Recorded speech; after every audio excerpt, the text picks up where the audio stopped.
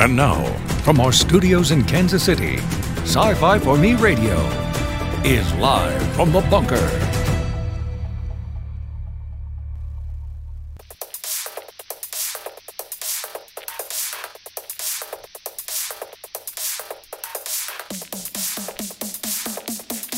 Here we go. Welcome, everybody. The hottest spot on the internet. No, that's not right. We are live from the bunker, coming to you from deep beneath the world headquarters in Kansas City. My name is Jason Hunt. I am the editor here at Sci-Fi for Me, which means the buck stops here. And that actually also means that we're not getting any bucks because the bucks have stopped. Well, they haven't stopped, but, you know, it's hard to come by sometimes. We are broadcasting live to Facebook, YouTube, and Odyssey. I do want to encourage you all to sign up over there and follow us on Odyssey, because you never know what's going to happen, right? There are channels getting struck. There's channels getting demonetized in certain platforms, so, you know. Alternately, this show is available as a podcast on various different podcast players. All you have to do is search Sci-Fi for Me, and it'll show up somewhere, I'm sure. So we're happy to have all of you listeners as well. And if you want to be part of the conversation, the chat is open. I see Mazers and Sci-Fi Snob in there. And yet, I don't know where you've been, Snob. We've been doing pre-show promos for a little bit. There's a reason for that, and a couple of reasons. One, of course, is to get the word out about our other shows.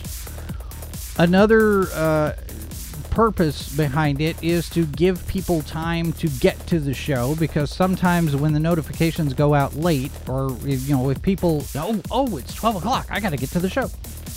We don't have that happen a lot, but if people remember, it's noon, there's a show on, this gives people time to get settled in and get their popcorn and get ready to go. But it also gives us a little bit of pad time in the beginning to kind of skirt past some algorithm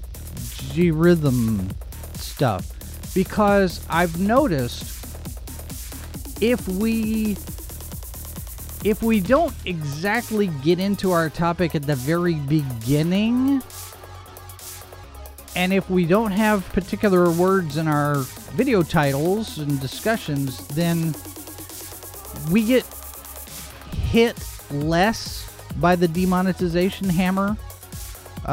So far, under all of the review, we've had things just go fine. They give us our green $ back, and it's not yellow anymore.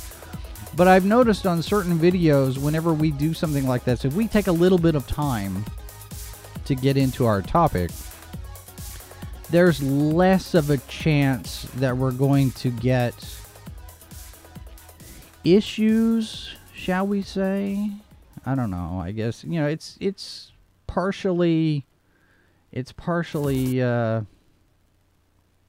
self-defense on our part. It's a protective measure, I guess. So, yes, algorithm is the brother of John Ra. That's right. So, okay. So, speaking of social media, I want to just spell this out for a minute, because I haven't gone through all of our social media channels in a very long time. I'm just going to go through the list real quick. If anyone is interested in finding us on social media, aside, putting aside the notion that social media is a dumpster fire. So if you're on social media, you want to find us over there if you haven't already. We've got a page on Facebook, Twitter, Instagram, Pinterest, for those of you who are into cosplay. Now, Pinterest is our cosplay-centric, cosplay-only stuff. And then we're not on Tumblr. We're not on Snapchat. We're not on TikTok. The alternate things, well, Twitter, the alternate channels, MeWe, Minds, Gab, Parler, Locals. We do have a Discord, but I haven't done anything with it yet. And it's basically kind of spreading out to make sure that we're various different places. And, you know, the discussion on some of those other channels, accounts, platforms, not any different from what you'd find over on Twitter. We're posting links to our stuff. That's the most of what we're doing. So, no, we're not on Grindr. Anyway, all right. So, a follow-up real quick on yesterday's discussion, because we were talking about, you know, the pandemic stuff and post-apocalyptic programming and that sort of thing. There are a couple of things in the wake of the Virginia election. One of the things that Mrs. Boss and I were talking about, and this came up, and I'm not going to get into politics very much. It's an observation that's relevant here. There was a particular attack in a bathroom in Loudoun County in a school. Those of you who have been paying attention to the news, you know what I'm talking about. And the mother apparently has done an interview, and she's not helping her son's case very much at all. And as I'm looking at some of the information that's come out, I'm thinking, your lawyers probably want you to shut up because you're not helping. And I have that same thought when I read this interview with Eliza Clark, who's the showrunner for Y: The Last Man. This is in Vulture. Catherine Van Arendonk, the author of this long talk published on November 3rd. So this came out yesterday, and I saw it after the show. So this, for the most part, this article covers, you know, what they were, you know, what they're hoping to do. You know, they're very disappointed they didn't get a second season, and they understand. They're talking about what happened with the Hulu decision to not move forward. It's based on money more than anything else, and it's complicated by the fact that this show had so many delays to start with. And the network just was, we don't have the money to spend on holding everybody and doing all of this. So basically, the network was in a position where they had to decide if they were going to spend $3 million to hold the cast in reserve while the network decided on a second season. So it was a two-part process. Basically, what they were looking at here, okay, we're dropping season 1, which has been delayed. After 3 or 4 episodes, I believe, they had not yet decided on a season 2. I would expect that's probably because they hadn't got numbers yet on episodes. They want to see how it's performing, and that's a normal decision to make. But the way this all timed out, if they were going to decide on a season 2, it would be past the point where the options for the cast and crew expired.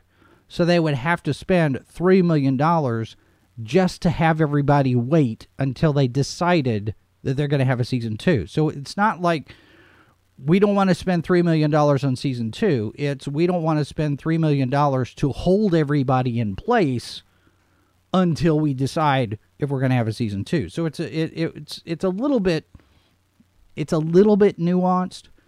But as Eliza Clark continues to do interviews and social media posts about what their goals were and what their intent was for Y: The Last Man, the less interested I am in the show. I haven't watched it yet. I should get around to it.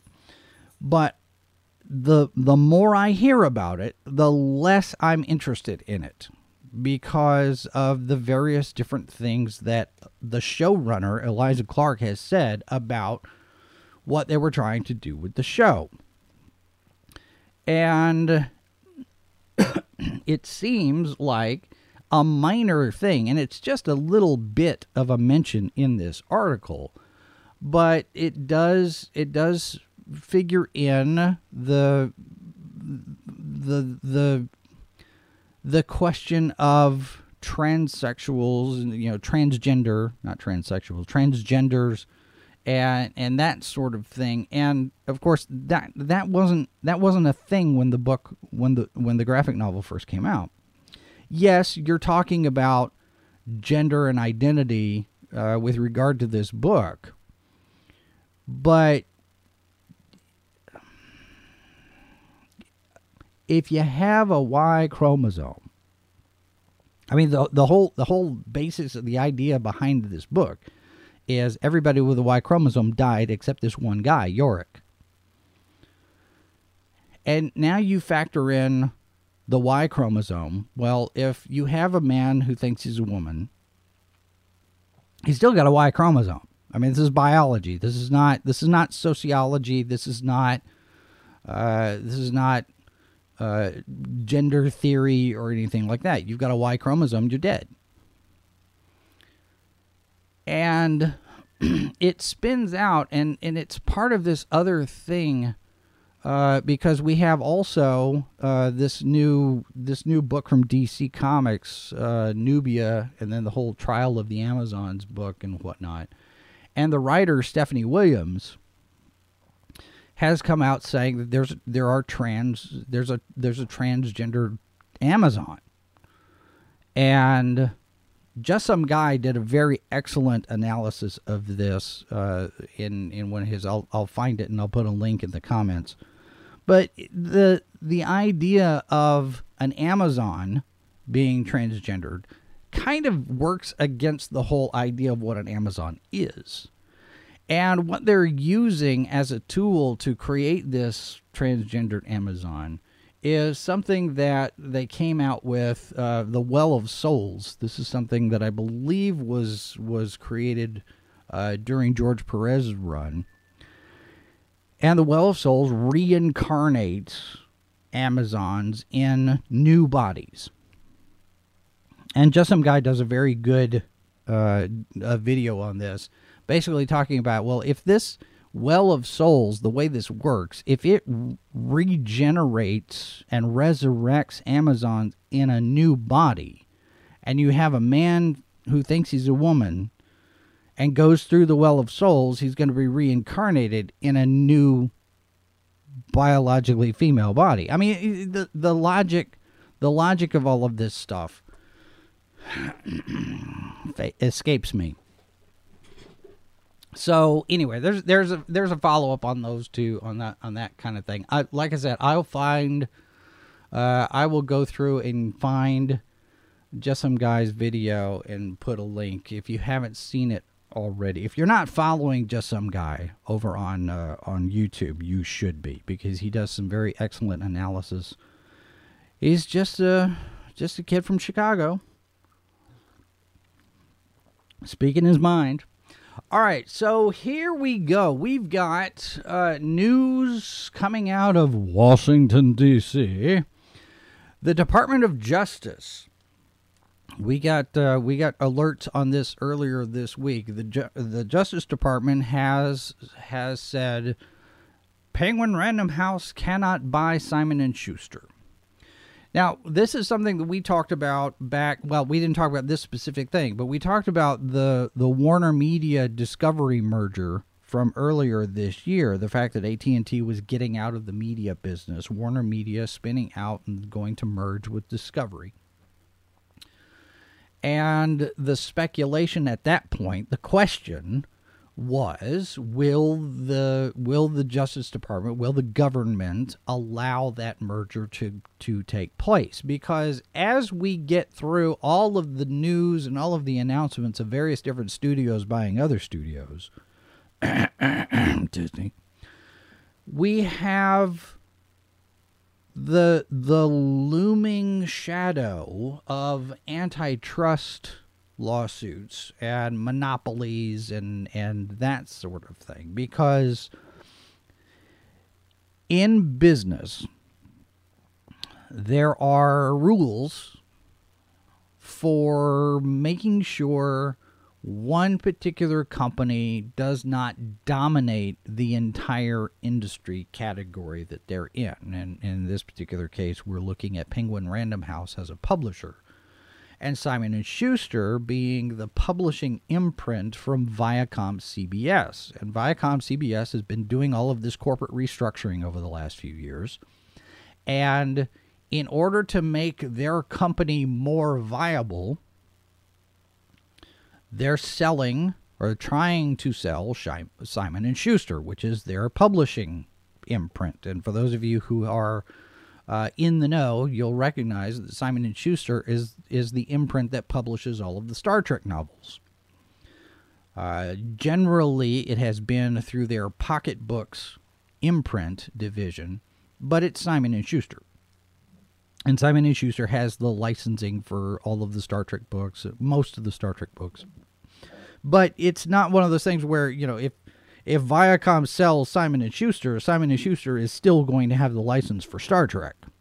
It's not going to affect that, at least as far as I understand it. But this would be a rather large publishing powerhouse if this were to go through. And, of course, Penguin Random House has been in the news lately because they've got deals now with DC Comics and Marvel Comics. And I want to say, who was the other one? It was IDW, I think, is now going to be doing some stuff with Penguin Random House instead of Diamond Comic Distributors.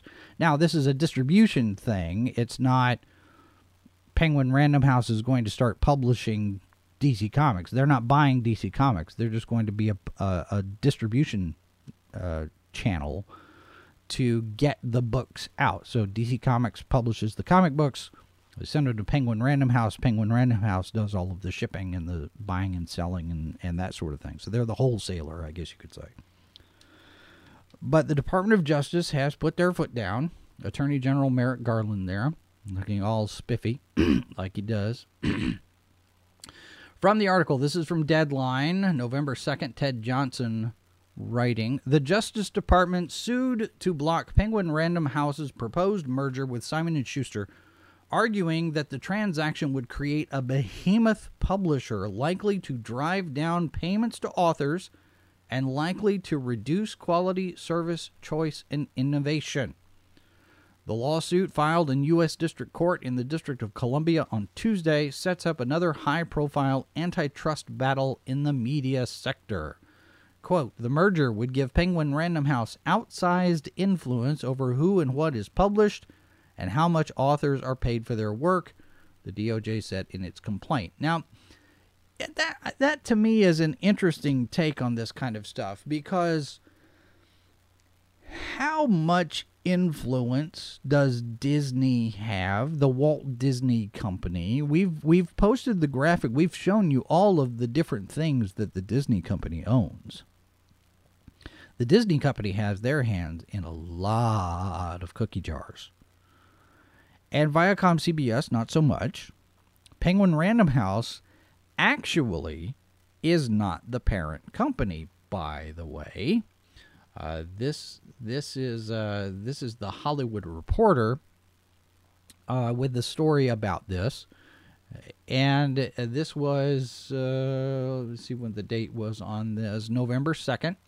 Alex Weprin, the author of this article, the U.S. government has filed an antitrust suit seeking to block Viacom CBS from selling its publishing unit, Simon & Schuster, to Penguin Random House. The lawsuit, which was filed Tuesday morning, alleges the $2 billion deal would give Penguin Random House outside influence. Okay, we've read that quote already. In particular, the government alleges that the merger would be harmful to authors of anticipated top-selling books by depriving them of competition in the publishing market. So hold on, just let me make sure that I'm clear on this. The Department of Justice, under Attorney General Merrick Garland, is saying that competition in the marketplace is a good thing, and it makes prices more competitive. Right? So, capitalism. Just saying, just an observation here. Continuing from the article, if consummated, this merger, this is from the complaint. If consummated, this merger would likely result in substantial harm to authors of anticipated top-selling books and ultimately consumers. Penguin Random House would control close to half of the market for the acquisition of publishing rights to anticipated top-selling books. Penguin Random House's next largest competitor would be less than half its size. Post-merger, the two largest publishers would collectively control more than two-thirds of this market, leaving hundreds of authors with fewer alternatives and less leverage. I can understand that. If you're going to be shopping your book around, especially if there's a competitive market for the people that want your movie rights, because how many times have we had this in Good Morning Multiverse where we've read the news that such and such studio has made a deal for such and such book that hasn't even been published yet, because the studios are looking for their next franchise. And we've heard the complaints and the observations that a lot of the comic book people that are in the industry now, that are in the traditional publishing side of comics, are writing their comics as Netflix pitches. That's the gag, right? So if I'm an author, excuse me, if I'm the author and I have this book that I want to publish, and I'm sending it out to various different publishers through my agent, and I say, hey, I want to publish this book. Who's interested? Simon & Schuster right now could make an offer, and then I could go over to Penguin Random House and say, hey, look, Simon & Schuster said they'll pay me this. What have you got? So you can do that competition, back and forth and take competing bids for your material. And I would imagine that in some ways you'd still have that, because all of the different publishing imprints that these companies have already, I don't know what kind of clauses and structures there would be in place that says, well, this Penguin Random House imprint cannot compete with this one over here. I don't know what kind of rules that they have internally for that kind of thing. But it got me wondering, because this doesn't say which one was it? Oh, this is okay. So this is the same story, but this one is Publishers Weekly, and I want you to take a look and note a difference, because this one doesn't say that the Department of Justice is going after Penguin Random House. This is Publishers Weekly, John Mayer and Andrew Albanese, with reporting by Jim Milliot, November 2nd. Headline: Justice Department sues to block Penguin Random House acquisition of S&S, Simon & Schuster. From the article, the U.S. Department of Justice has sued to block Penguin Random House parent company Bertelsmann's proposed acquisition of Viacom CBS subsidiary Simon & Schuster, arguing it would result in substantial harm to authors. The lawsuit was filed. So I got curious. Here are the divisions and the imprints for Simon & Schuster. Now, Simon & Schuster is the publishing company. This is the blanket umbrella company over which there are all of these other imprints, because science fiction is going to get published in one track. The poetry will get somewhere else. The romance novels go under a different one. Historical fiction, nonfiction, and that sort of thing. Educational stuff, women's studies, gardening, those kind of things. So the Simon & Schuster publishing ring, all of the different things here. You've got in their adult publishing group, You have Adams Media, you have Atria, Avid Reader Press, Emily Bestler Books, Gallery, Free Press, Folger Shakespeare Library, Enliven, Howard Publishing, Jeter Publishing, One Signal, Scout Press, Threshold, Simon Element, Simon & Schuster, Scribner, and Touchstone. Now, I think Howard Publishing is religious material, I think. But all of these different imprints, these different publishers, are all owned by the same company. They're all owned by Simon & Schuster. And then you get into the children's publishing. You have Aladdin, Athenaeum, Simon & Schuster Books for Young Readers, Beach Lane Books, Deneen Milner Books, Little Simon. Now that one I've heard of. Margaret K. McElderry, sorry about that. Paula Wiseman Books, Saga Press, Salam Reads, and Simon Spotlight. And then they have two audio publishing divisions, Pimsleur and Simon & Schuster Audio. So that's just in the United States. They have other imprints in other countries. They have stuff going on, as it says here on this list, in Australia, in Canada, in India, and the UK. And then I got over here and looked at the imprints that are owned by Penguin Random House, because Penguin Random House is the overall big company, right? So you have DK Books, which also publishes Star Wars material. We've seen that name in several stories that we've done over on Salacious Crumbs. The Penguin Publishing Group is made up of Avery, Berkeley, Blue Rider Press, DAW, now Daw Books publishes science fiction, Dutton, Family Tree Books, Putnam, Impact, Interweave, KP, Northlight Books, Penguin Books, Penguin Classics, which is going to be publishing Marvel Comics as classic stories. There's that whole deal there. You've got Penguin Press, Plume, Popular Woodworking Books. Now there's a niche for you. Portfolio Penguin. What is this? This is an R. Riverhead is what it's called. You have Sentinel Books, Tarcher Peregrine. You have Viking Books, Writer's Digest Books. I've got a few of those. Here's how you become a writer. First, find an agent. Write a story. You have audio publishing. There's 1, 2, 3, 4, 5, 6, 7 different audio publishing houses.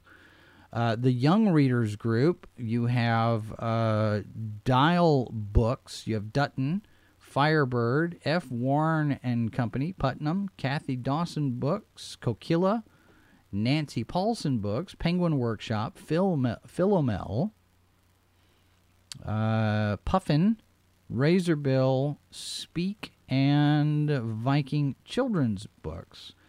And then, see, that's just Penguin Random House. Then you go over to the Random House side of the store. You have Ballantine, Bantam. Both of those have published science fiction before. BDWY, Potter, Clarkson Potter. You have Convergent Books. You have Crown Archetype, Crown Forum, Crown Currency, Del Rey, which also publishes science fiction, Delacorte Press, Dell, Harmony, Hogarth, Image, Lorena Jones. What is this one here? Digital Imprints, Lucas Books. So this deal, if it were to go through, you would have the publishing company, the single publishing company of Penguin Random House, would have both the Star Trek and the Star Wars license through various different divisions that they've got.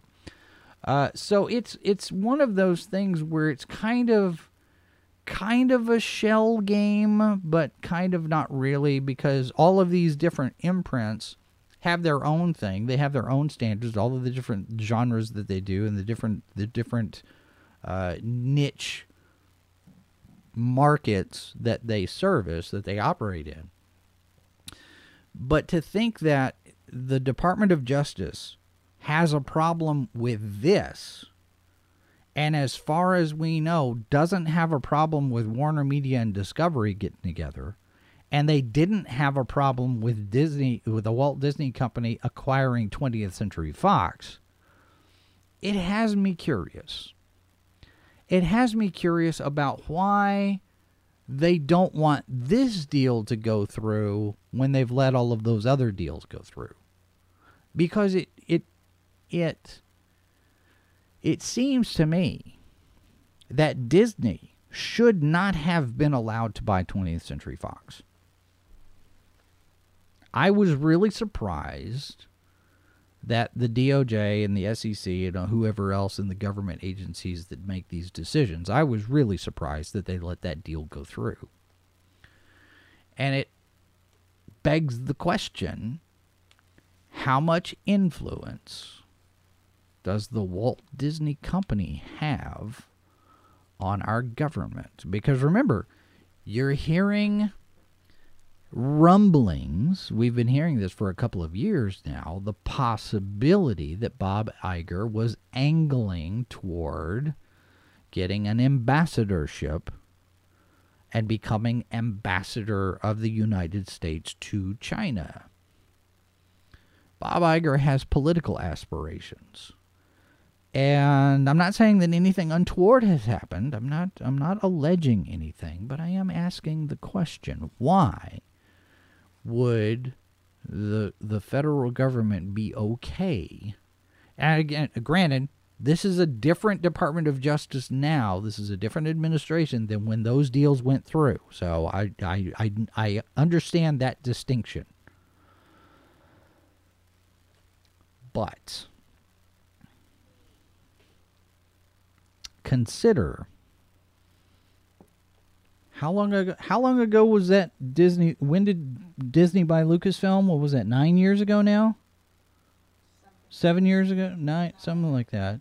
Yeah. So before 2016. Yeah. Okay. And the Disney and 20th Century Fox deal was right before Rise of Skywalker, because we were hoping. that was before. Okay, so that's got me wondering now. Let me look at this for just a second here, because now I'm curious when that deal happened. That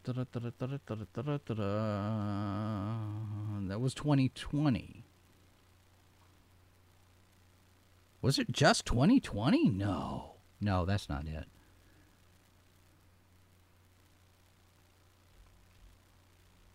Really? No, it was 2019. Okay. All right. It was 2019.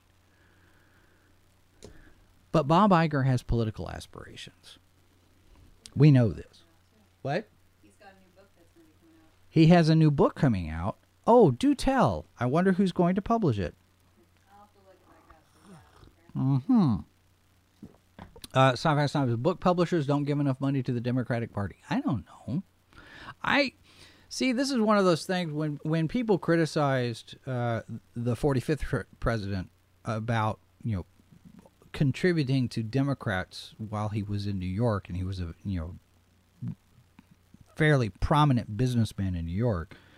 And the observation is, well, of course he's giving money to Democrats because Democrats are running New York. So you're going to be donating to various different causes and various different campaigns in order to maintain a positive relationship with the people what in charge.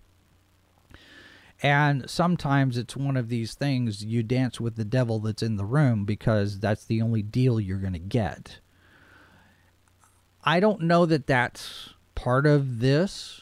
I don't know why the Department of Justice would be looking askance at this deal and not the others. Who knows? It could be a decision on the part of the Attorney General. It could be somebody lower on the totem pole looking at it and saying, "Yeah, maybe we don't want this company to be so big." Why not? You sent me a link. You sent me a link where? Facebook. sent me a link on Facebook. All right. I can't access that one now because I'm sitting on the page, the company page. Hold on just a second. Let me look. All right, let's do this. We're gonna take a quick break. We'll be back to talk about Bob Iger's new book. So let me call that up while you look at this. Stand by. This is Sci-Fi for Me Radio. Be sure to connect with us on social media and subscribe to our channels so you don't miss our next broadcast. It's like, okay, hold on. You've got somebody, and all he does is put on some glasses and slicks back his hair, and nobody knows who he is. Nobody recognizes him. It's like that scene in the Green Lantern movie where she looks at him and it's like, Hal? You know, it's like, you just put on a mask and you expect me not to recognize you? The H2O Podcast, Monday night at 8, only on Sci-Fi for Me TV. Hi everyone, it's McKenna Talley from Salacious Crumbs. Just a quick reminder for all the latest Star Wars news and rumor, be sure to check out our show Salacious Crumbs right here on Sci-Fi for Me TV, Sundays at 5 p.m. Eastern, 4 Central.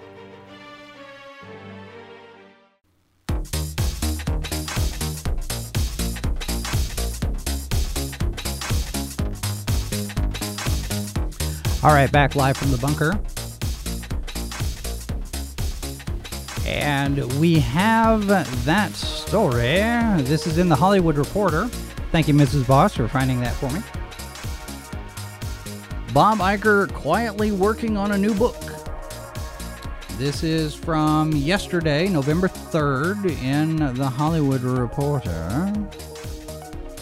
Subheadline, while plotting his next professional chapter, the Disney chairman has begun drafting a follow-up to 2019's memoir, The Ride of a Lifetime. That's the memoir where he admits that he bungled the relationship with George Lucas. Don't forget that. All right, this is from Tatiana Siegel, November 3rd.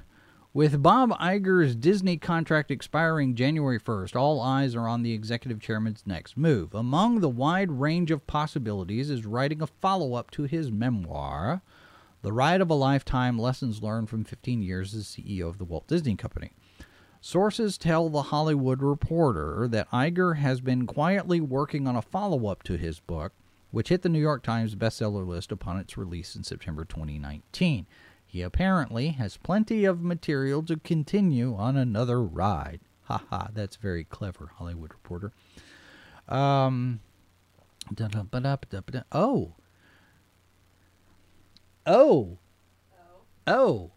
okay.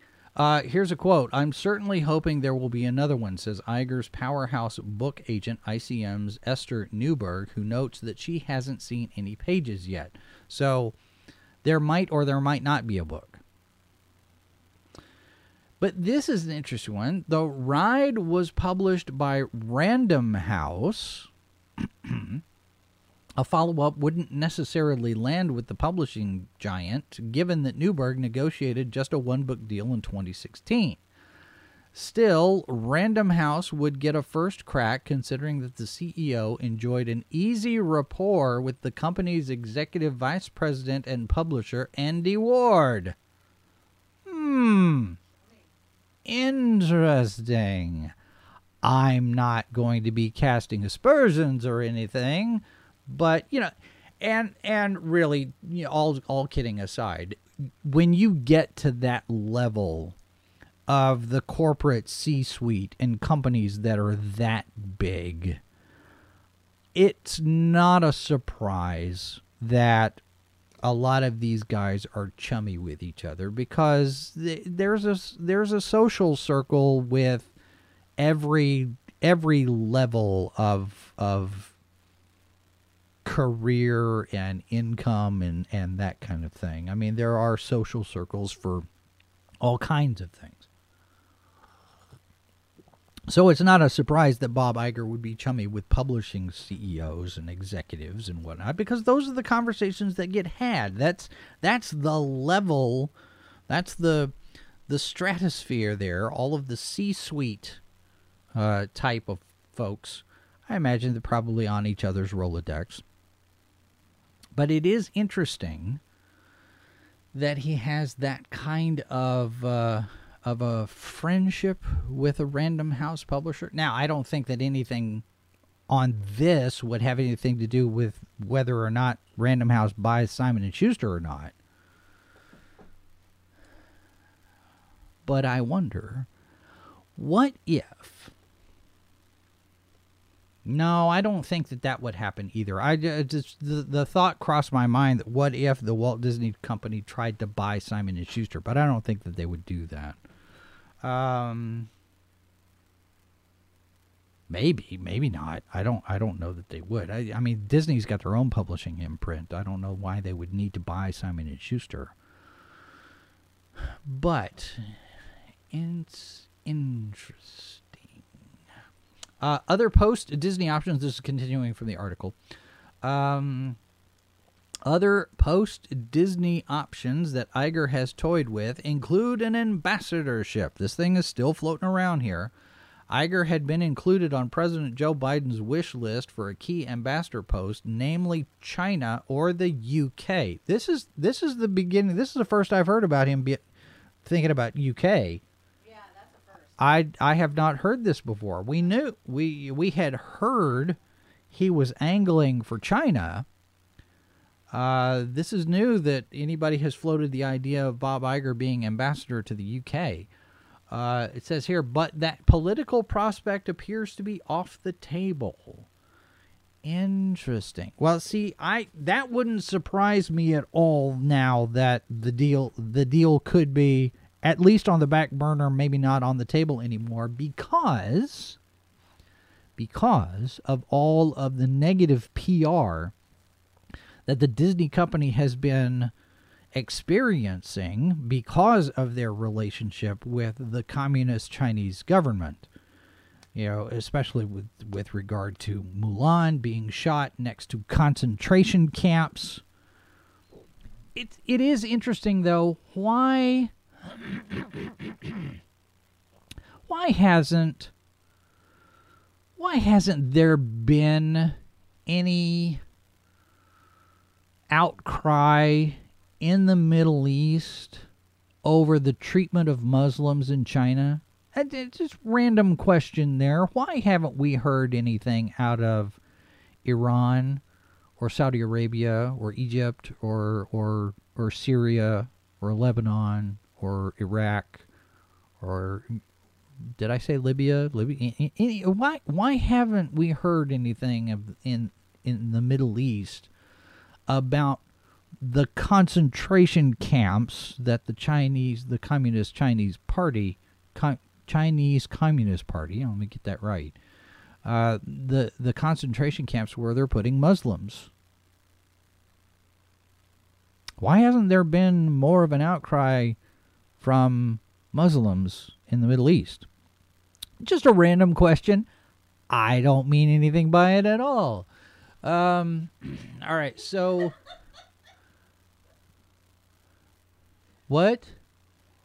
What do you? That way you just said that was your best Garrick line or impression from DS9. You know, you have a microphone, but I'm not going to turn it on. No, you see, the understanding is the microphone is on because you can jump in here. Yeah. I'm just saying the way you said that was your best Garrick impression from DS9. Best Garrick impression? Yes. I don't know what you're talking about. Right. Okay. So anyway, Mazer says, once again, a derpy customer who talked too long has prevented me from listening to a chunk of the program. He says, at least you know I do my job. This will come in handy when we open a Sci-Fi for Me Dallas office. There is always the possibility that world headquarters could move. Right now it's a very remote possibility. But we do have a Southern Command Center down in Dallas that we use every now and again. So we need to get down there, and you never know what could happen in the future. I've debated, because you've got all of this, politics intersecting with media news and entertainment news and whatnot. I mean, you look at the stuff that's going on with Y: The Last Man, for an example of that, with identity politics and gender politics and whatnot. And every now and again, I continue. This little thought in the back of my head, maybe we start a politics channel, but then I very quickly quash it, and I was like, nope. Can't do it. Wouldn't be prudent. Not going to do it. Because it would take up a lot of time. And I have told myself that if something like that were ever to happen, then there would be no cross-promotion between the two outlets, because this is Sci-Fi for Me, and we do science fiction, fantasy, and horror.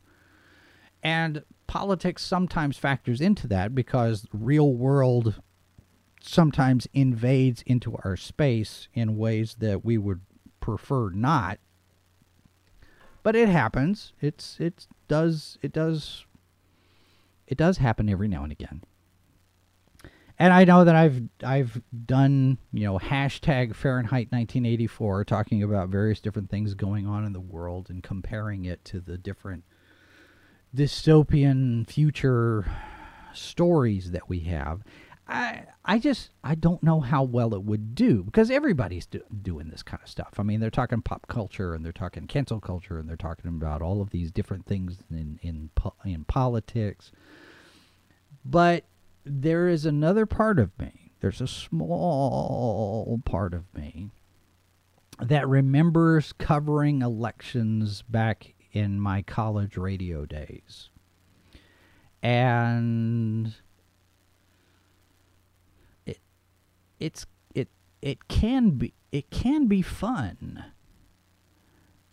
It can be interesting to watch how things develop in terms of the stories that play out as they play out. Of course, back then, we kind of knew the results that night. We didn't have to wait a week for people to count ballots. And we got midterms coming up. I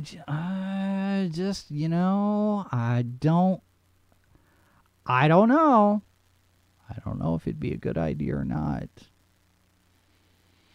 But it would give me a spot that I could blab about politics and not do it here. So anyway, all right. So it is going to be interesting to watch how this plays out, because if the Department of Justice gets their way, there won't be a merger between Penguin Random House and Simon & Schuster, which means that Viacom CBS has to find somebody else to buy this division, because they want to get rid of it. It's one of those indicators that I think show Viacom CBS as a corporation is probably not doing as well as they might like. Because if they're starting to divest themselves of various different divisions, it could very well be. And I will use a plant example. I will use a gardening example here. Now, those of you who may have been paying attention, you know that Mrs. Boss has been working. We've started a garden just to have some stuff to do in our free time, right? So we've got tomato plants, and Mrs. Boss, as thorough as she is on everything that she does, she's been researching and looking into and reading and looking at videos and whatnot and learning how to do this kind of thing. And for tomato plants, and Mrs. Boss, correct me if I get this wrong, but if you snip some of as things start to branch out, if you snip some of them off, all of the growth effort goes into what's left, and you're basically kind of redirecting that energy into a particular spot on the stem, so your tomatoes can get bigger and they're more robust and all of that. I would think that Viacom CBS is trying to do the same kind of thing. It's not a trim the fat sort of deal. It's get rid of the things that are costing us money, or they're getting rid of the things that don't make them as much money. In some way, Simon & Schuster has to be a drain on resources that Viacom CBS has decided they don't need anymore. And that's a guess on my part, because if Viacom CBS is going to sit there and they're going to focus all of their energy on television and with that streaming and movies with Paramount, then all of this other stuff, this ancillary stuff, is superfluous. We don't want to be putting any money into any of this other stuff. We're going to concentrate on movies and TV shows, and everything else goes away. So it's yeah, Sci-Fi Snob, you could be right. They might need to sell it to keep afloat. They might need to sell it in order to concentrate what money they have into bolstering their TV and movie production, because you get all of this merger back together with Viacom CBS that now puts Paramount and CBS and Paramount Plus and Showtime and the CW and all of these other things all in the same basket again.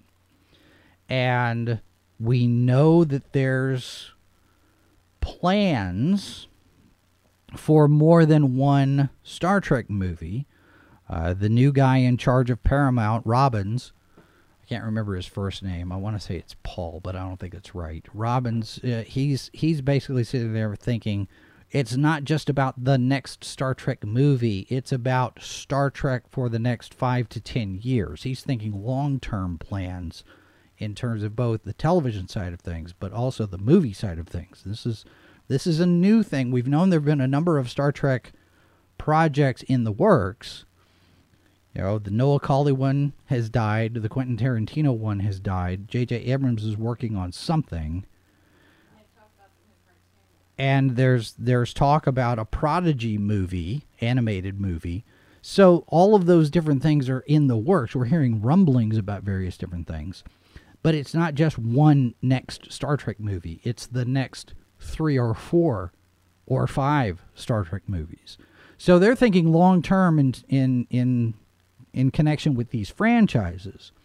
And Star Trek has the potential to be the moneymaker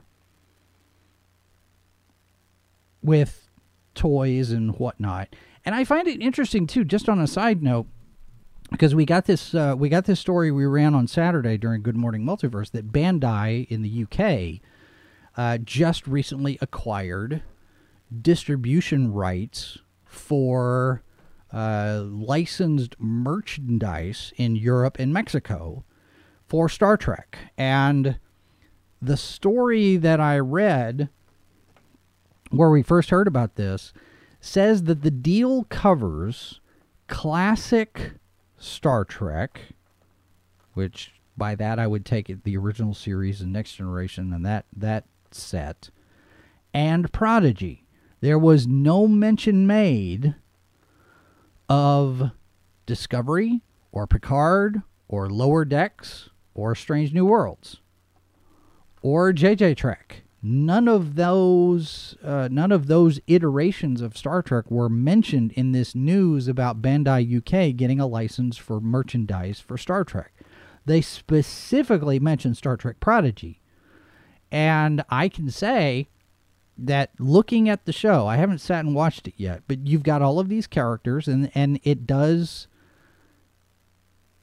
gut reaction here on the surface, it does seem like that would be a place where you could get some mileage out of the toys, out of action figures and play sets and models and that sort of thing. It's interesting that the rest of current year Star Trek got no mention at all. I don't know if there's any significance to that, or could be those licensing deals are already snapped up because Prodigy's the new one, and it's just come out, so it could very well be that some other company has the license to distribute Discovery action figures, although I haven't seen any Discovery action figures. I don't even know if anybody's making Discovery action figures. Who would want one? Who knows? All right.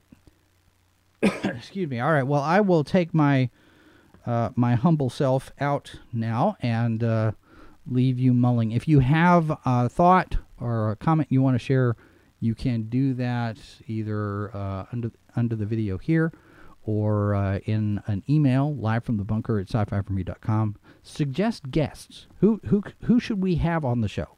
I've got a list started, and yes, Gina Carano's on it, as is William Shatner, but I don't think we're going to ever get either one of them, so you never know.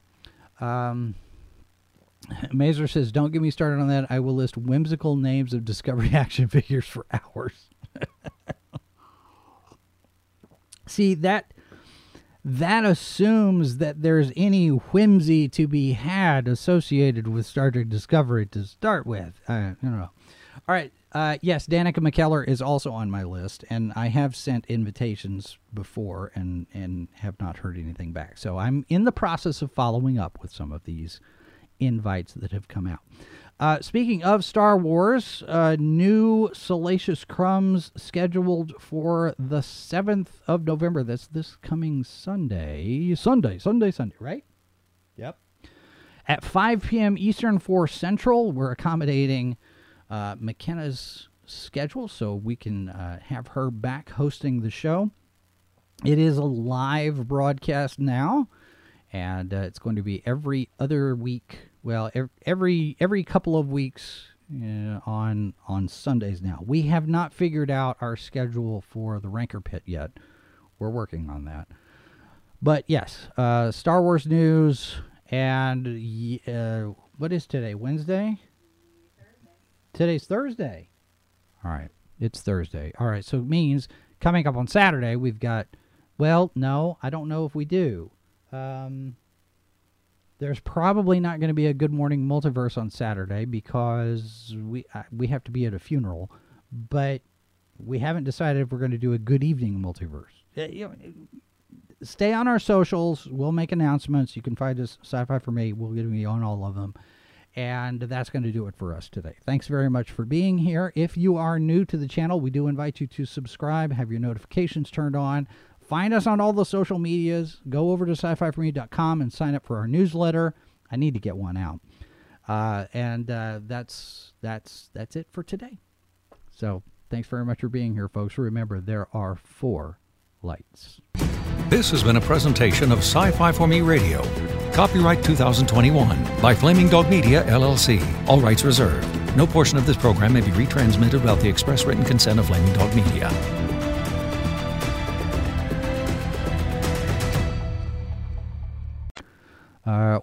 Or could be those licensing deals are already snapped up because Prodigy's the new one, and it's just come out, so it could very well be that some other company has the license to distribute Discovery action figures, although I haven't seen any Discovery action figures. I don't even know if anybody's making Discovery action figures. Who would want one? Who knows? All right.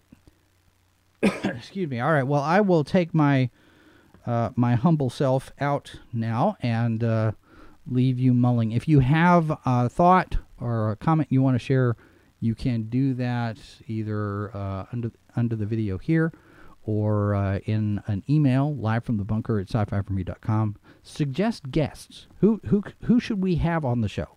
I've got a list started, and yes, Gina Carano's on it, as is William Shatner, but I don't think we're going to ever get either one of them, so you never know. Mazer says, don't get me started on that. I will list whimsical names of Discovery action figures for hours.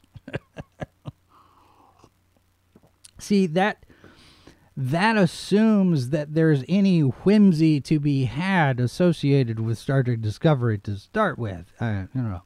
All right. Yes, Danica McKellar is also on my list, and I have sent invitations before and have not heard anything back. So I'm in the process of following up with some of these invites that have come out. Speaking of Star Wars, new Salacious Crumbs scheduled for the 7th of November. That's this coming Sunday, right? Yep. At 5 p.m. Eastern, 4 Central, we're accommodating McKenna's schedule so we can have her back hosting the show. It is a live broadcast now, and it's going to be every other week. Well, every couple of weeks on Sundays now. We have not figured out our schedule for the Ranker Pit yet. We're working on that. But yes, Star Wars news, and what is today? Wednesday? Today's Thursday. All right, it's Thursday. All right, so it means coming up on Saturday we've got, well, no, I don't know if we do. There's probably not going to be a Good Morning Multiverse on Saturday because we have to be at a funeral, but we haven't decided if we're going to do a Good Evening Multiverse. Stay on our socials. We'll make announcements. You can find us, Sci-Fi for Me. We'll be on all of them. And that's going to do it for us today. Thanks very much for being here. If you are new to the channel, we do invite you to subscribe, have your notifications turned on. Find us on all the social medias. Go over to sci-fi4me.com and sign up for our newsletter. I need to get one out. That's it for today. So thanks very much for being here, folks. Remember, there are 4 lights. This has been a presentation of Sci-Fi for Me Radio. Copyright 2021 by Flaming Dog Media, LLC. All rights reserved. No portion of this program may be retransmitted without the express written consent of Flaming Dog Media.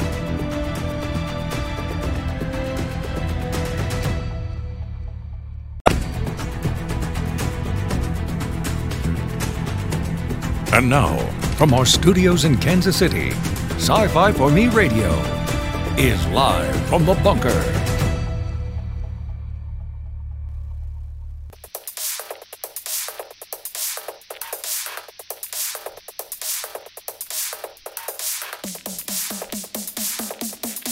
Here we go. Welcome, everybody. The hottest spot on the internet. No, that's not right. We are live from the bunker, coming to you from deep beneath the world headquarters in Kansas City. My name is Jason Hunt. I am the editor here at Sci-Fi for Me, which means the buck stops here. And that actually also means that we're not getting any bucks because the bucks have stopped. Well, they haven't stopped, but, you know, it's hard to come by sometimes. We are broadcasting live to Facebook, YouTube, and Odyssey. I do want to encourage you all to sign up over there and follow us on Odyssey, because you never know what's going to happen, right? There are channels getting struck. There's channels getting demonetized in certain platforms, so, you know. Alternately, this show is available as a podcast on various different podcast players. All you have to do is search Sci-Fi for Me, and it'll show up somewhere, I'm sure. So we're happy to have all of you listeners as well. And if you want to be part of the conversation, the chat is open. I see Mazers and Sci-Fi Snob in there, and yet I don't know where you've been, Snob. We've been doing pre-show promos for a little bit. There's a reason for that, and a couple of reasons. One, of course, is to get the word out about our other shows. Another purpose behind it is to give people time to get to the show, because sometimes when the notifications go out late, or if people, oh, it's 12 o'clock, I gotta get to the show. We don't have that happen a lot, but if people remember, oh, it's noon, there's a show on, this gives people time to get settled in and get their popcorn and get ready to go. But it also gives us a little bit of pad time in the beginning to kind of skirt past some algorithm stuff, because I've noticed if we don't exactly get into our topic at the very beginning, and if we don't have particular words in our video titles and discussions, then we get hit less by the demonetization hammer. So far, under all of the review, we've had things just go fine. You know, they give us our green $ back, and it's not yellow anymore. But I've noticed on certain videos, whenever we do something like this, if we take a little bit of time to get into our topic, there's less of a chance that we're going to get issues, shall we say? I don't know. I guess, you know, it's partially self-defense on our part. You know, it's a protective measure, I guess. So, yes, Algae Rhythm is the brother of John Ra. That's right. So, okay. So, speaking of social media, I want to just spell this out for a minute, because I haven't gone through all of our social media channels in a very long time. I'm just going to go through the list real quick. If anyone is interested in finding us on social media, aside, you know, putting aside the notion that social media is a dumpster fire. So if you're on social media, you want to find us over there. If you haven't already, we've got a page on Facebook, Twitter, Instagram, Pinterest, for those of you who are into cosplay. Now, Pinterest is our cosplay-centric, cosplay-only stuff. And then we're not on Tumblr. We're not on Snapchat. We're not on TikTok. The alternate things, well, Twitter, the alternate channels, MeWe, Minds, Gab, Parler, Locals. We do have a Discord, but I haven't done anything with it yet.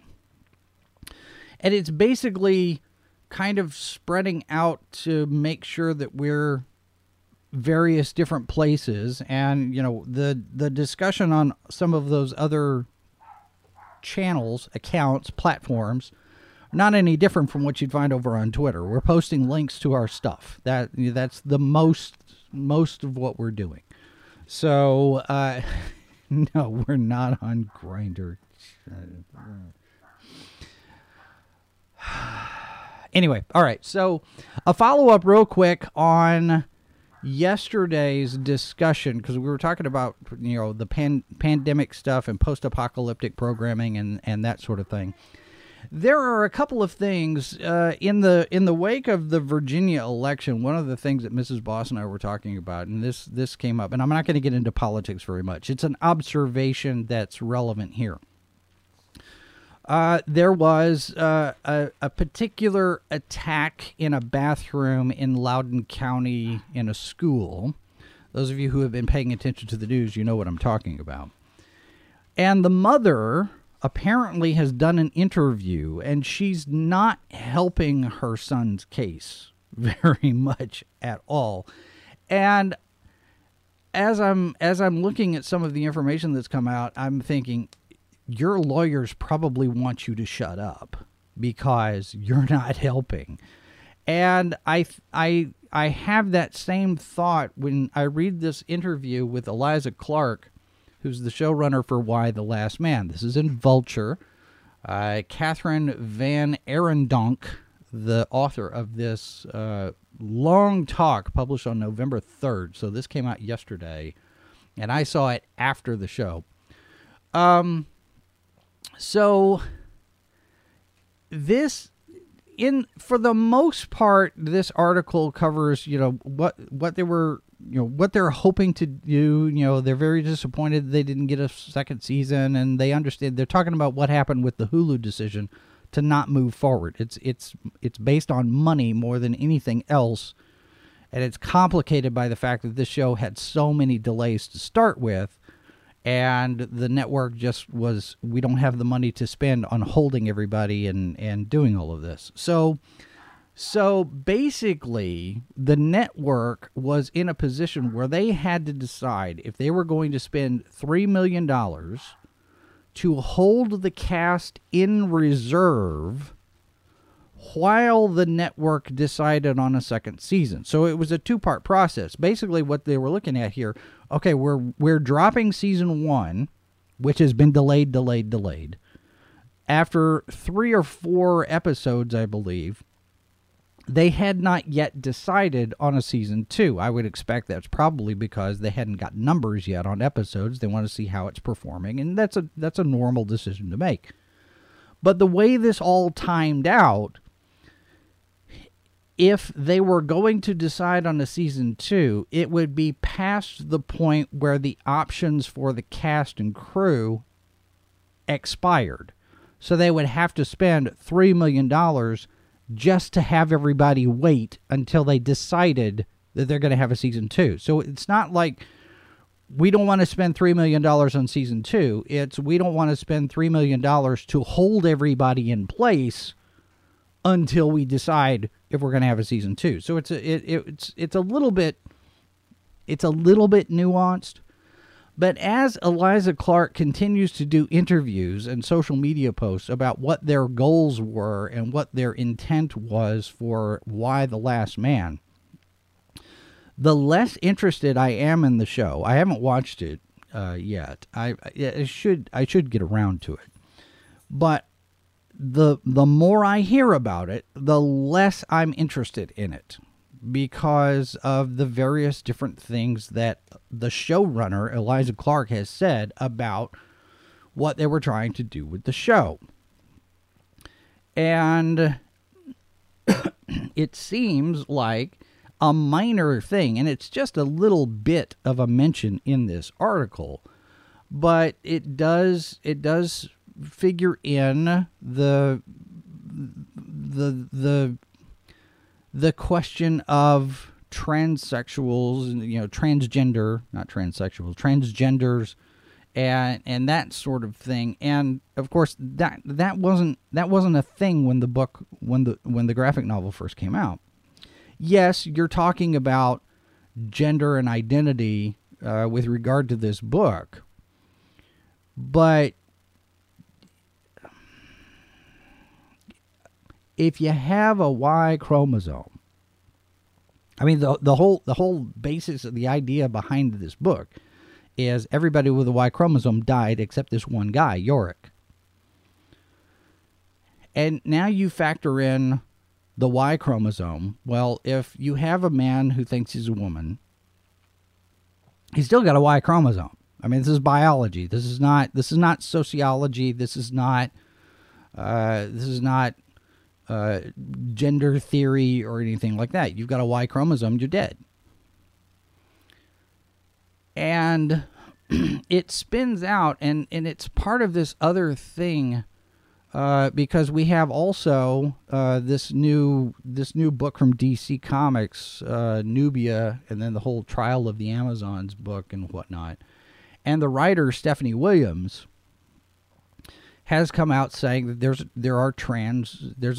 transgender Amazon. And Just Some Guy did a very excellent analysis of this in one of his. I'll find it and I'll put a link in the comments. But the idea of an Amazon being transgendered kind of works against the whole idea of what an Amazon is. And what they're using as a tool to create this transgendered Amazon is something that they came out with, the Well of Souls. This is something that I believe was created during George Perez's run. And the Well of Souls reincarnates Amazons in new bodies. And Just Some Guy does a very good video on this, basically talking about, well, if this Well of Souls, the way this works, if it regenerates and resurrects Amazons in a new body, and you have a man who thinks he's a woman, and goes through the well of souls, he's going to be reincarnated in a new biologically female body. I mean, the logic of all of this stuff escapes me. So anyway, there's a follow up on those two, on that kind of thing. Like I said, I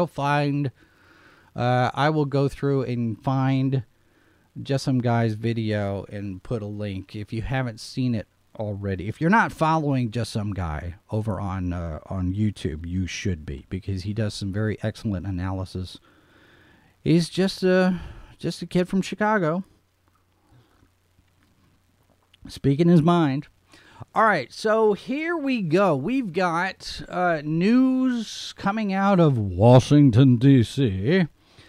The Department of Justice. We got alerts on this earlier this week. The Justice Department has said Penguin Random House cannot buy Simon & Schuster. Now, this is something that we talked about back, well, we didn't talk about this specific thing, but we talked about the Warner Media Discovery merger from earlier this year, the fact that AT&T was getting out of the media business, Warner Media spinning out and going to merge with Discovery. And the speculation at that point, the question was, will the Justice Department, will the government allow that merger to take place? Because as we get through all of the news and all of the announcements of various different studios buying other studios, Disney, we have the looming shadow of antitrust lawsuits and monopolies and that sort of thing, because in business there are rules for making sure one particular company does not dominate the entire industry category that they're in. And in this particular case, we're looking at Penguin Random House as a publisher, and Simon & Schuster being the publishing imprint from Viacom CBS. And Viacom CBS has been doing all of this corporate restructuring over the last few years.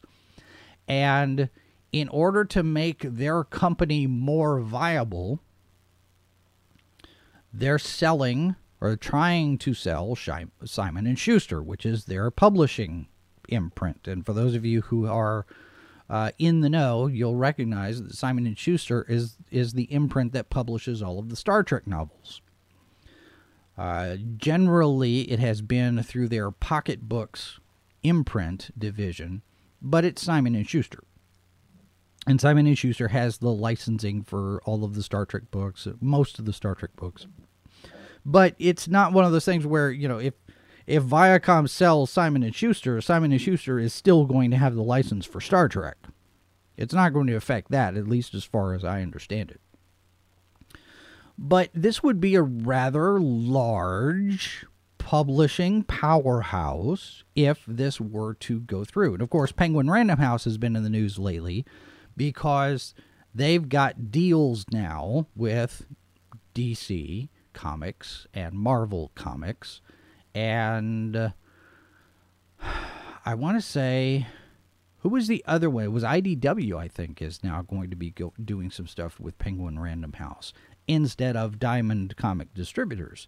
Now, this is a distribution thing. It's not Penguin Random House is going to start publishing DC Comics. They're not buying DC Comics. They're just going to be a distribution channel to get the books out. So DC Comics publishes the comic books. They send them to Penguin Random House. Penguin Random House does all of the shipping and the buying and selling and that sort of thing. So they're the wholesaler, I guess you could say. But the Department of Justice has put their foot down. Attorney General Merrick Garland there, looking all spiffy, like he does. From the article, this is from Deadline, November 2nd, Ted Johnson writing, the Justice Department sued to block Penguin Random House's proposed merger with Simon & Schuster, arguing that the transaction would create a behemoth publisher likely to drive down payments to authors and likely to reduce quality, service, choice, and innovation. The lawsuit filed in U.S. District Court in the District of Columbia on Tuesday sets up another high-profile antitrust battle in the media sector.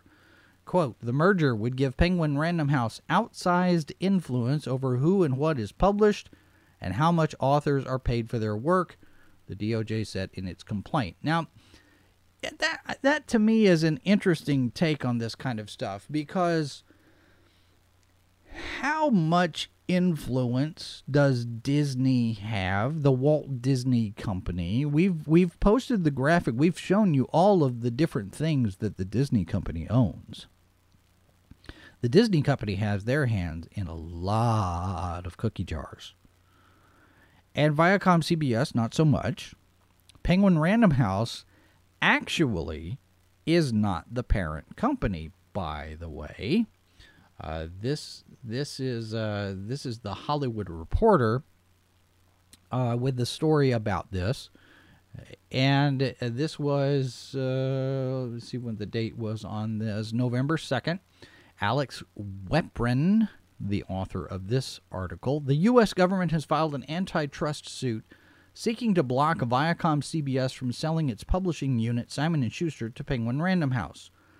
The lawsuit, which was filed Tuesday morning, alleges the $2 billion deal would give Penguin Random House outside influence. Okay, we've read that quote already. In particular, the government alleges that the merger would be harmful to authors of anticipated top-selling books by depriving them of competition in the publishing market.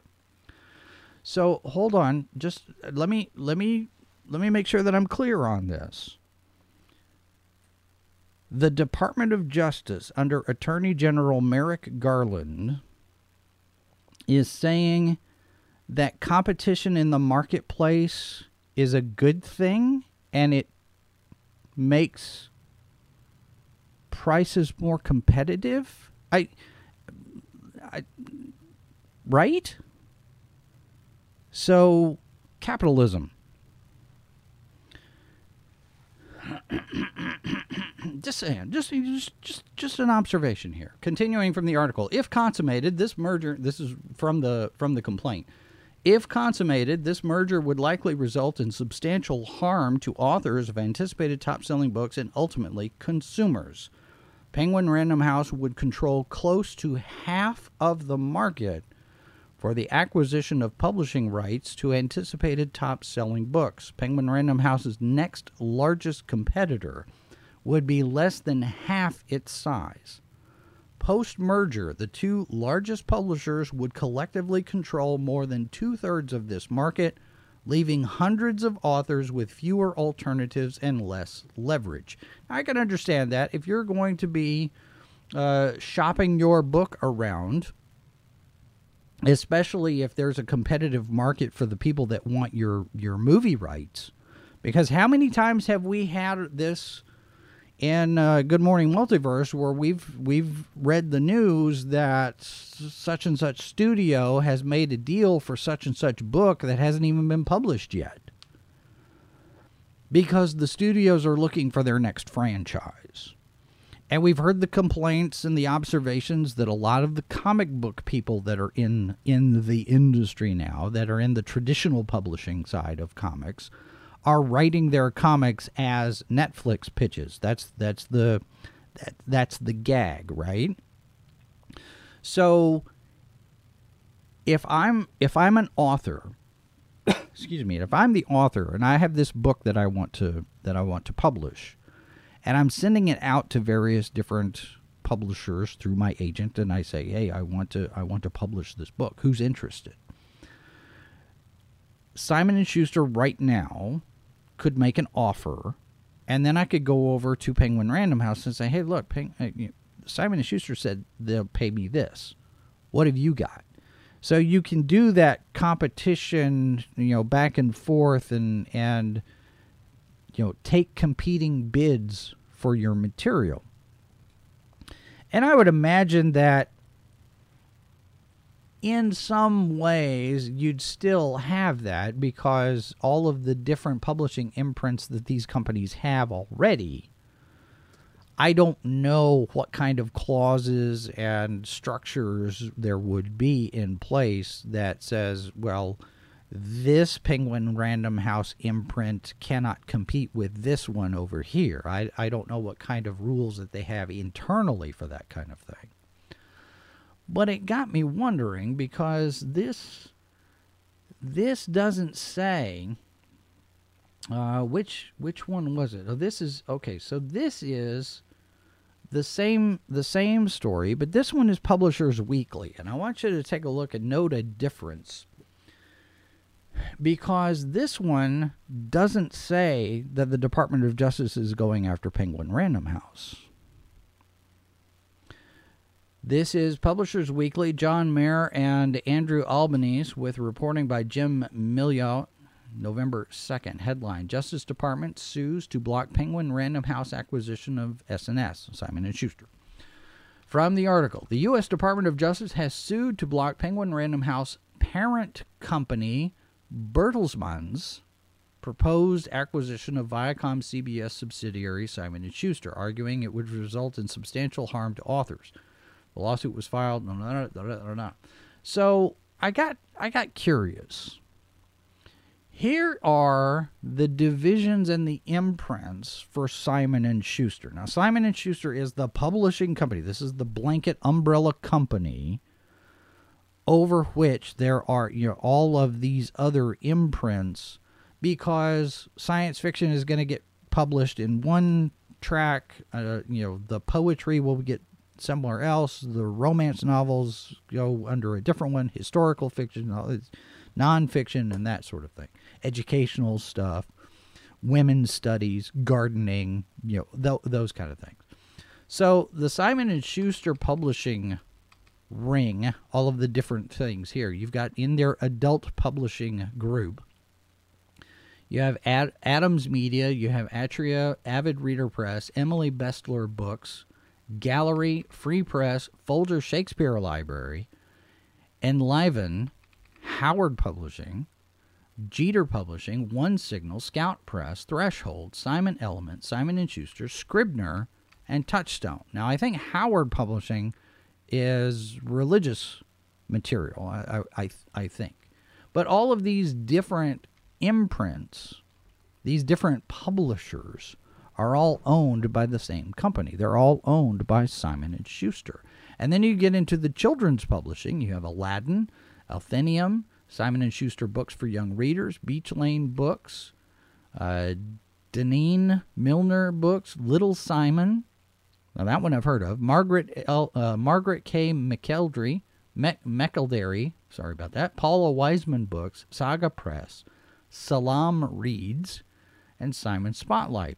And then they have two audio publishing divisions, Pimsleur and Simon & Schuster Audio. So that's just in the United States. They have other imprints in other countries. They have stuff going on, as it says here on this list, in Australia, in Canada, in India, and the UK. And then I got over here and looked at the imprints that are owned by Penguin Random House, because Penguin Random House is the overall big company, right? So you have DK Books, which also publishes Star Wars material. We've seen that name in several stories that we've done over on Salacious Crumbs. The Penguin Publishing Group is made up of Avery, Berkeley, Blue Rider Press, DAW, now Daw Books publishes science fiction, Dutton, Family Tree Books, Putnam, Impact, Interweave, KP, Northlight Books, Penguin Books, Penguin Classics, which is going to be publishing Marvel Comics as classic stories. There's that whole deal there. You've got Penguin Press, Plume, Popular Woodworking Books. Now there's a niche for you. Portfolio Penguin. What is this? This is an R. Riverhead is what it's called. You have Sentinel Books, Tarcher Peregrine. You have Viking Books, Writer's Digest Books. I've got a few of those. Here's how you become a writer. First, find an agent. Write a story. You have audio publishing. There's 1, 2, 3, 4, 5, 6, 7 different audio publishing houses. The Young Readers Group, you have Dial Books, you have Dutton, Firebird, F. Warren and Company, Putnam, Kathy Dawson Books, Kokilla, Nancy Paulson Books, Penguin Workshop, Philomel, Puffin, Razorbill, Speak, and Viking Children's Books. And then, see, that's just Penguin Random House. Then you go over to the Random House side of the store. You have Ballantine, Bantam. Both of those have published science fiction before. BDWY, Potter, Clarkson Potter. You have Convergent Books. You have Crown Archetype, Crown Forum, Crown Currency, Del Rey, which also publishes science fiction, Delacorte Press, Dell, Harmony, Hogarth, Image, Lorena Jones. What is this one here? Digital Imprints, Lucas Books. So this deal, if it were to go through, you would have the publishing company, the single publishing company of Penguin Random House, would have both the Star Trek and the Star Wars license through various different divisions that they've got. So it's one of those things where it's kind of a shell game, but kind of not really, because all of these different imprints have their own thing. They have their own standards, all of the different genres that they do, and the different niche markets that they service, that they operate in. But to think that the Department of Justice has a problem with this, and as far as we know, doesn't have a problem with Warner Media and Discovery getting together, and they didn't have a problem with Disney, with the Walt Disney Company acquiring 20th Century Fox, it has me curious. It has me curious about why they don't want this deal to go through when they've let all of those other deals go through. Because it seems to me that Disney should not have been allowed to buy 20th Century Fox. I was really surprised that the DOJ and the SEC and whoever else in the government agencies that make these decisions, I was really surprised that they let that deal go through.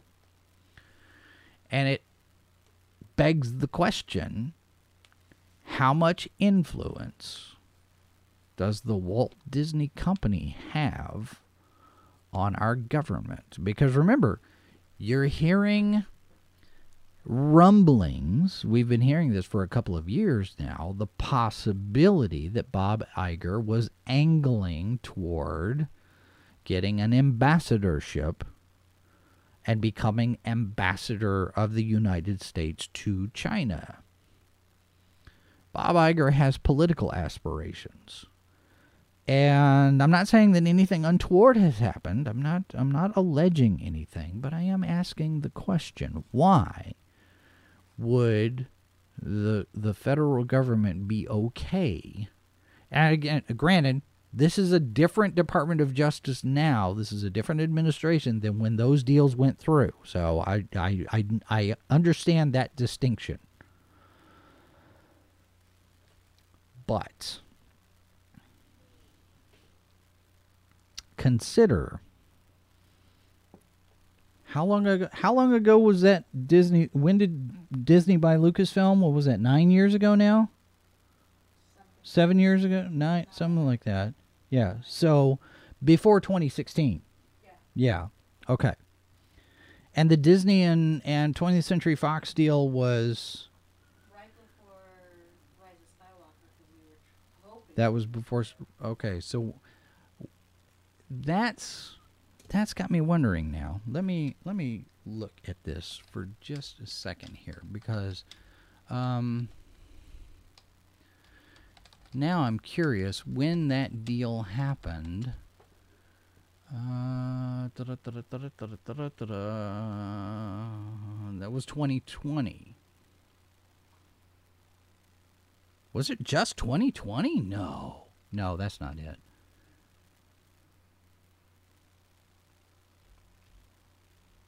Really? No, it was 2019. Okay. All right. It was 2019.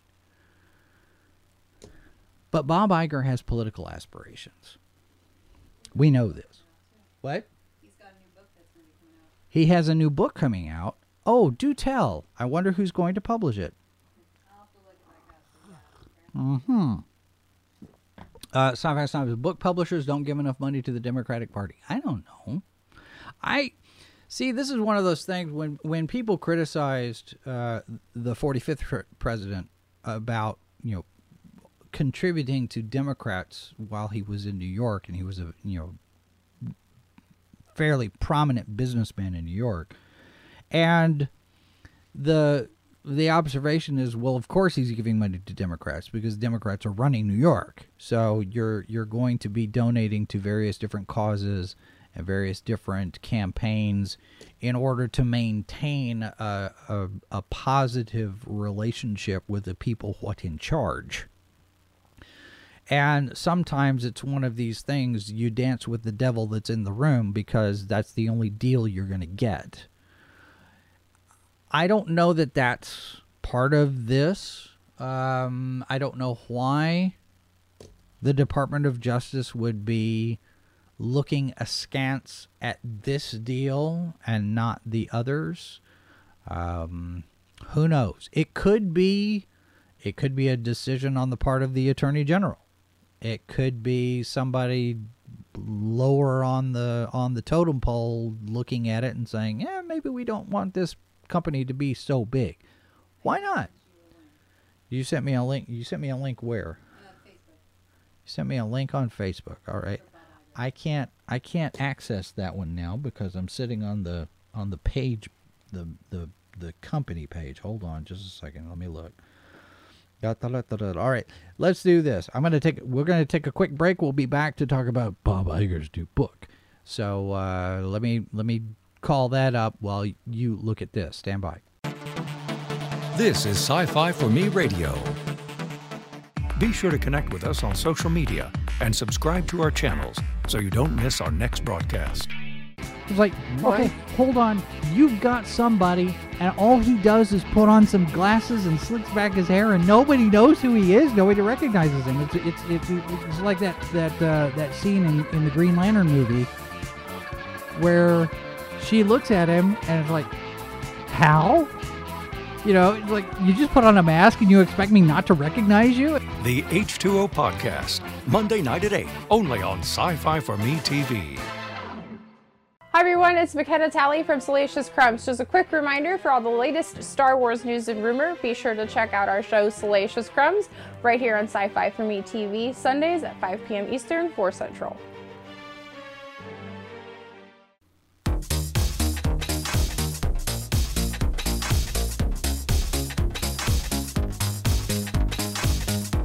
All right, back live from the bunker. And we have that story. This is in the Hollywood Reporter. Thank you, Mrs. Voss, for finding that for me.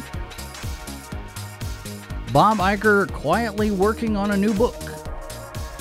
This is from yesterday, November 3rd, in the Hollywood Reporter.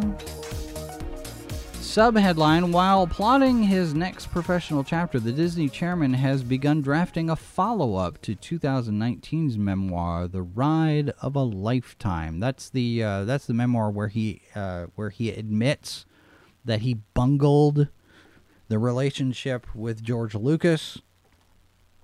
Don't forget that. All right, this is from Tatiana Siegel, November 3rd. With Bob Iger's Disney contract expiring January 1st, all eyes are on the executive chairman's next move. Among the wide range of possibilities is writing a follow-up to his memoir, The Ride of a Lifetime, Lessons Learned from 15 Years as CEO of the Walt Disney Company. Sources tell The Hollywood Reporter that Iger has been quietly working on a follow-up to his book, which hit the New York Times bestseller list upon its release in September 2019. He apparently has plenty of material to continue on another ride. Haha, that's very clever, Hollywood Reporter. Oh.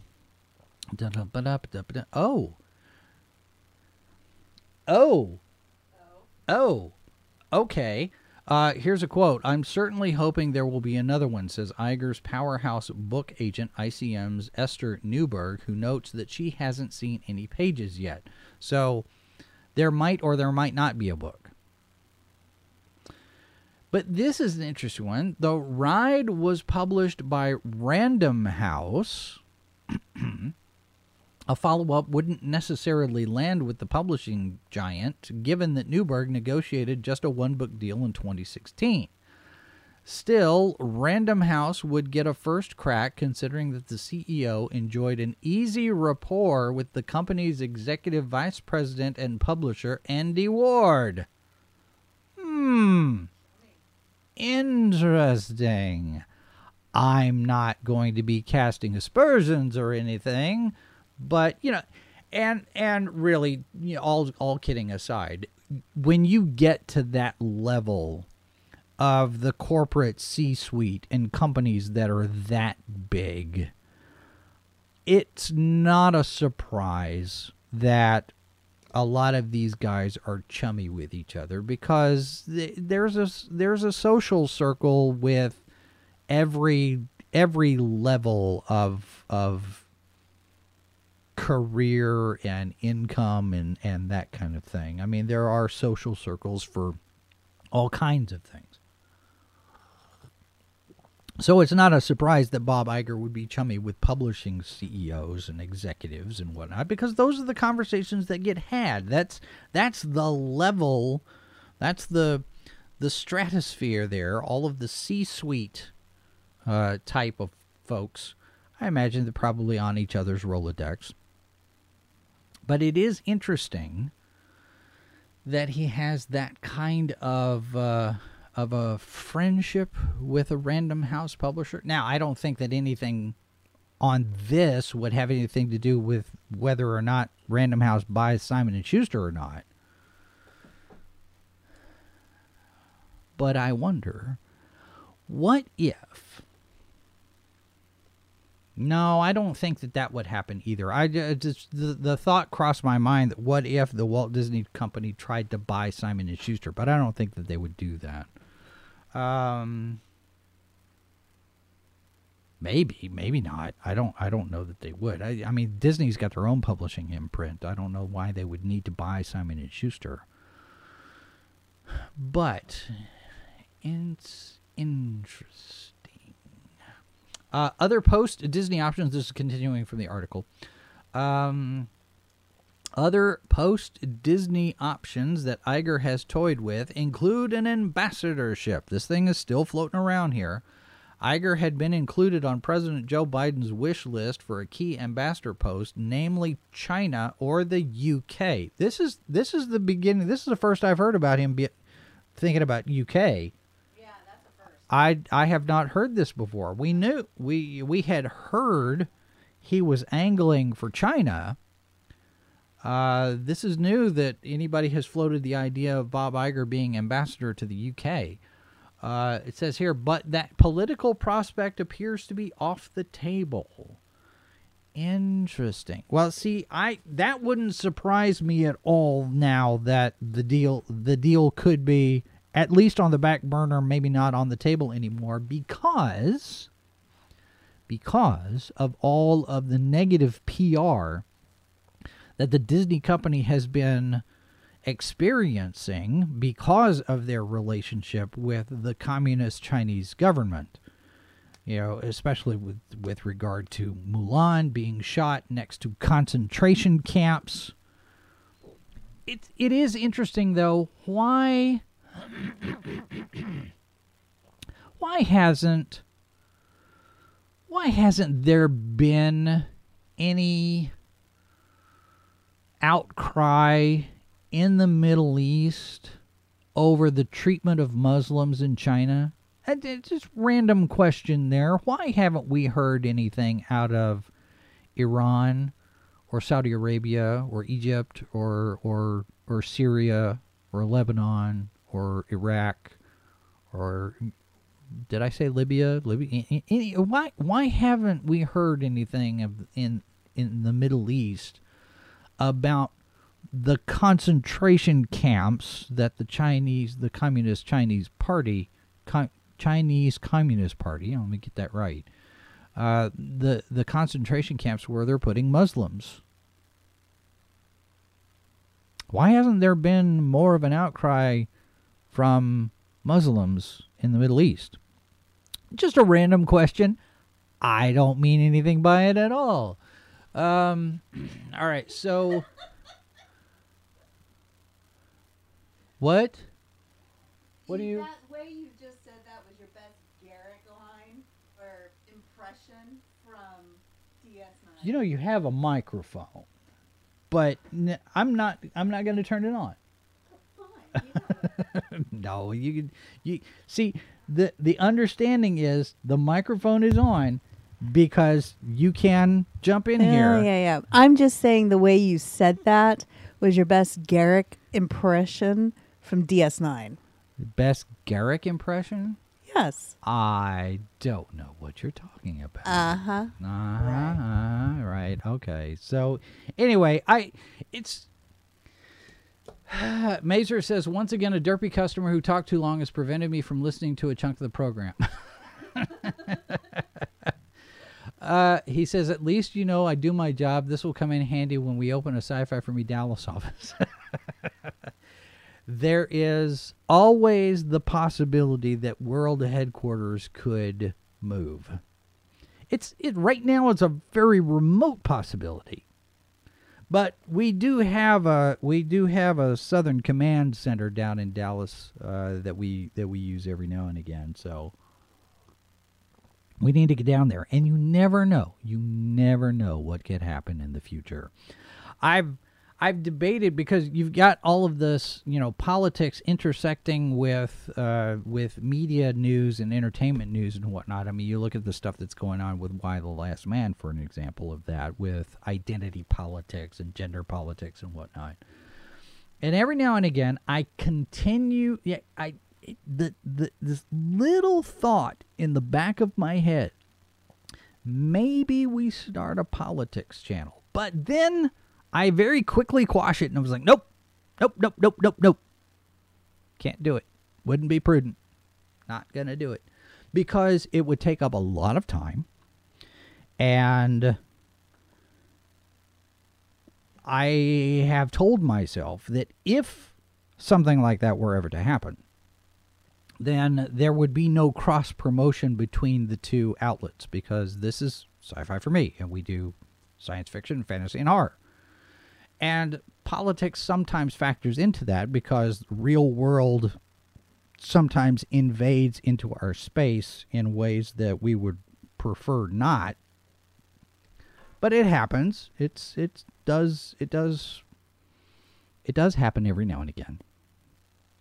And I know that I've done, hashtag Fahrenheit 1984, talking about various different things going on in the world and comparing it to the different dystopian future stories that we have. I don't know how well it would do, because everybody's doing this kind of stuff. I mean, they're talking pop culture, and they're talking cancel culture, and they're talking about all of these different things in politics. But there is another part of me. There's a small part of me that remembers covering elections back in my college radio days. And it can be fun. It can be interesting to watch how things develop in terms of the stories that play out as they play out. Of course, back then, we kind of knew the results that night. We didn't have to wait a week for people to count ballots. And we got midterms coming up. just, I don't know. I don't know if it'd be a good idea or not. But it would give me a spot that I could blab about politics and not do it here. So anyway, all right. So it is going to be interesting to watch how this plays out, because if the Department of Justice gets their way, there won't be a merger between Penguin Random House and Simon & Schuster, which means that Viacom CBS has to find somebody else to buy this division because they want to get rid of it. It's one of those indicators that I think show Viacom CBS as a corporation is probably not doing as well as they might like.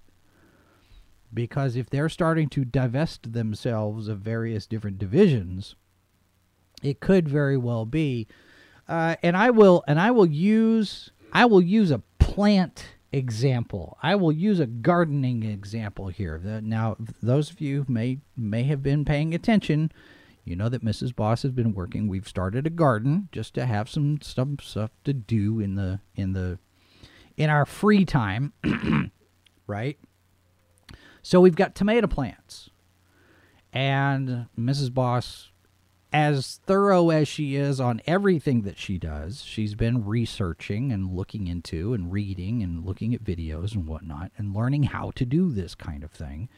And for tomato plants, and Mrs. Boss, correct me if I get this wrong, but if you snip some of as things start to branch out, if you snip some of them off, all of the growth effort goes into what's left, and you're basically kind of redirecting that energy into a particular spot on the stem, so your tomatoes can get bigger and they're more robust and all of that.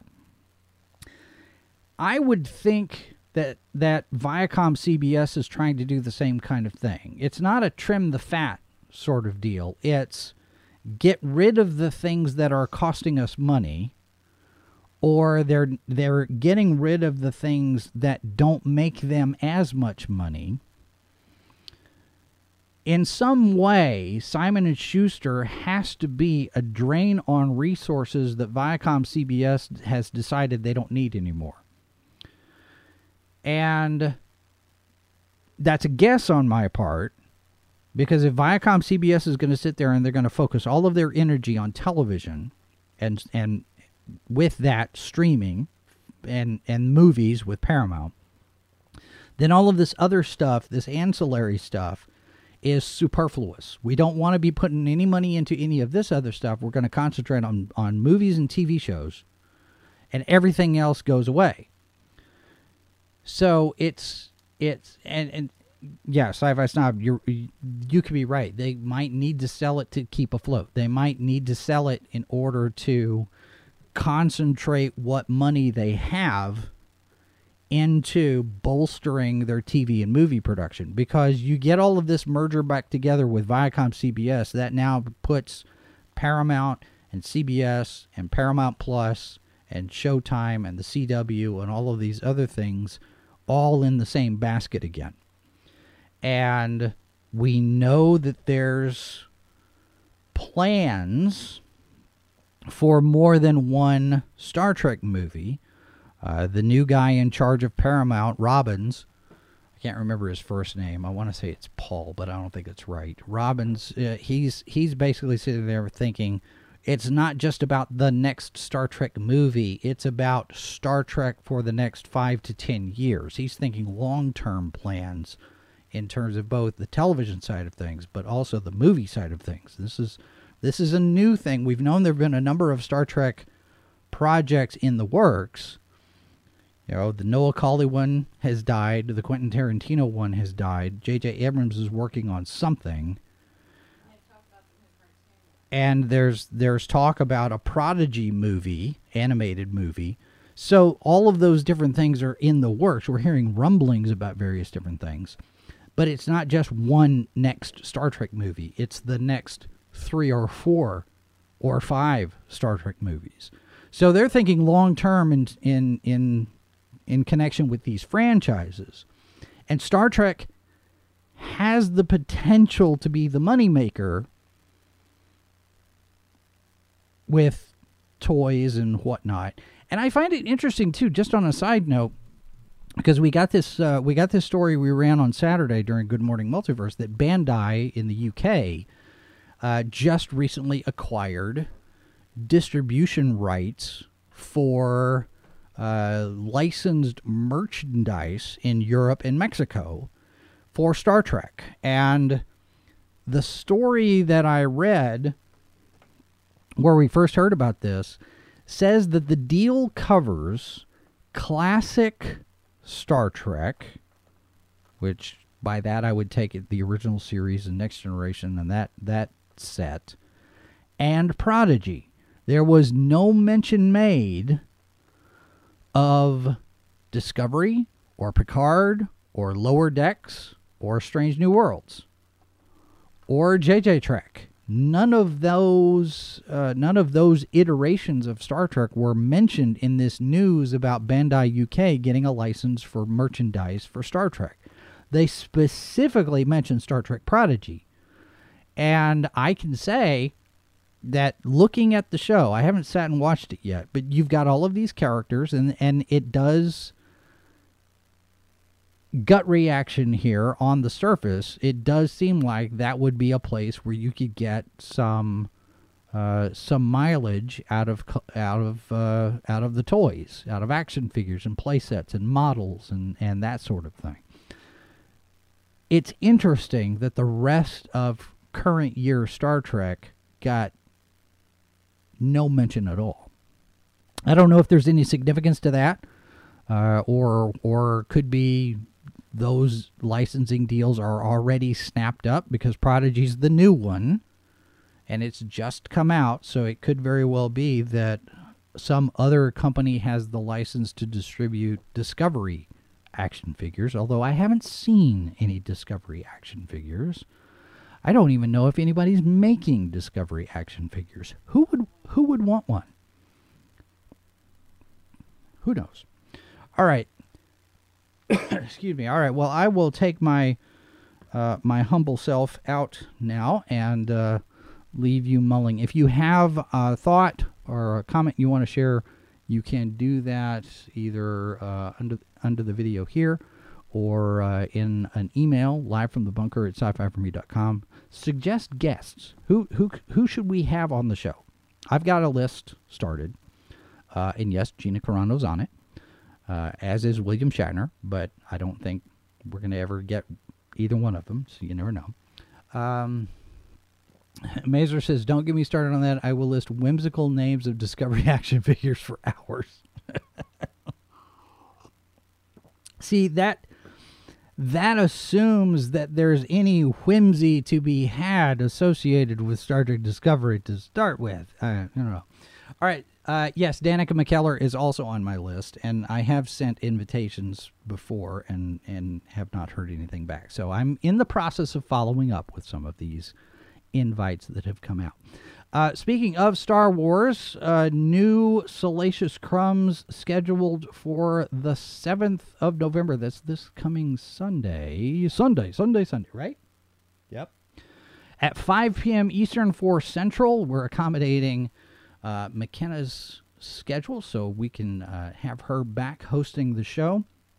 It is a live broadcast now, and it's going to be every other week. Well, every couple of weeks on Sundays now. We have not figured out our schedule for the Ranker Pit yet. We're working on that. But yes, Star Wars news, and what is today? Wednesday? Today's Thursday. All right, it's Thursday. All right, so it means coming up on Saturday we've got, well, no, I don't know if we do. There's probably not going to be a Good Morning Multiverse on Saturday because we have to be at a funeral, but we haven't decided if we're going to do a Good Evening Multiverse. Stay on our socials. We'll make announcements. You can find us Sci-Fi for Me. We'll get me on all of them. And that's going to do it for us today. Thanks very much for being here. If you are new to the channel, we do invite you to subscribe, have your notifications turned on. Find us on all the social medias. Go over to sci-fi4me.com and sign up for our newsletter. I need to get one out. That's it for today. So thanks very much for being here, folks. Remember, there are 4 lights. This has been a presentation of Sci-Fi for Me Radio. Copyright 2021 by Flaming Dog Media, LLC. All rights reserved. No portion of this program may be retransmitted without the express written consent of Flaming Dog Media.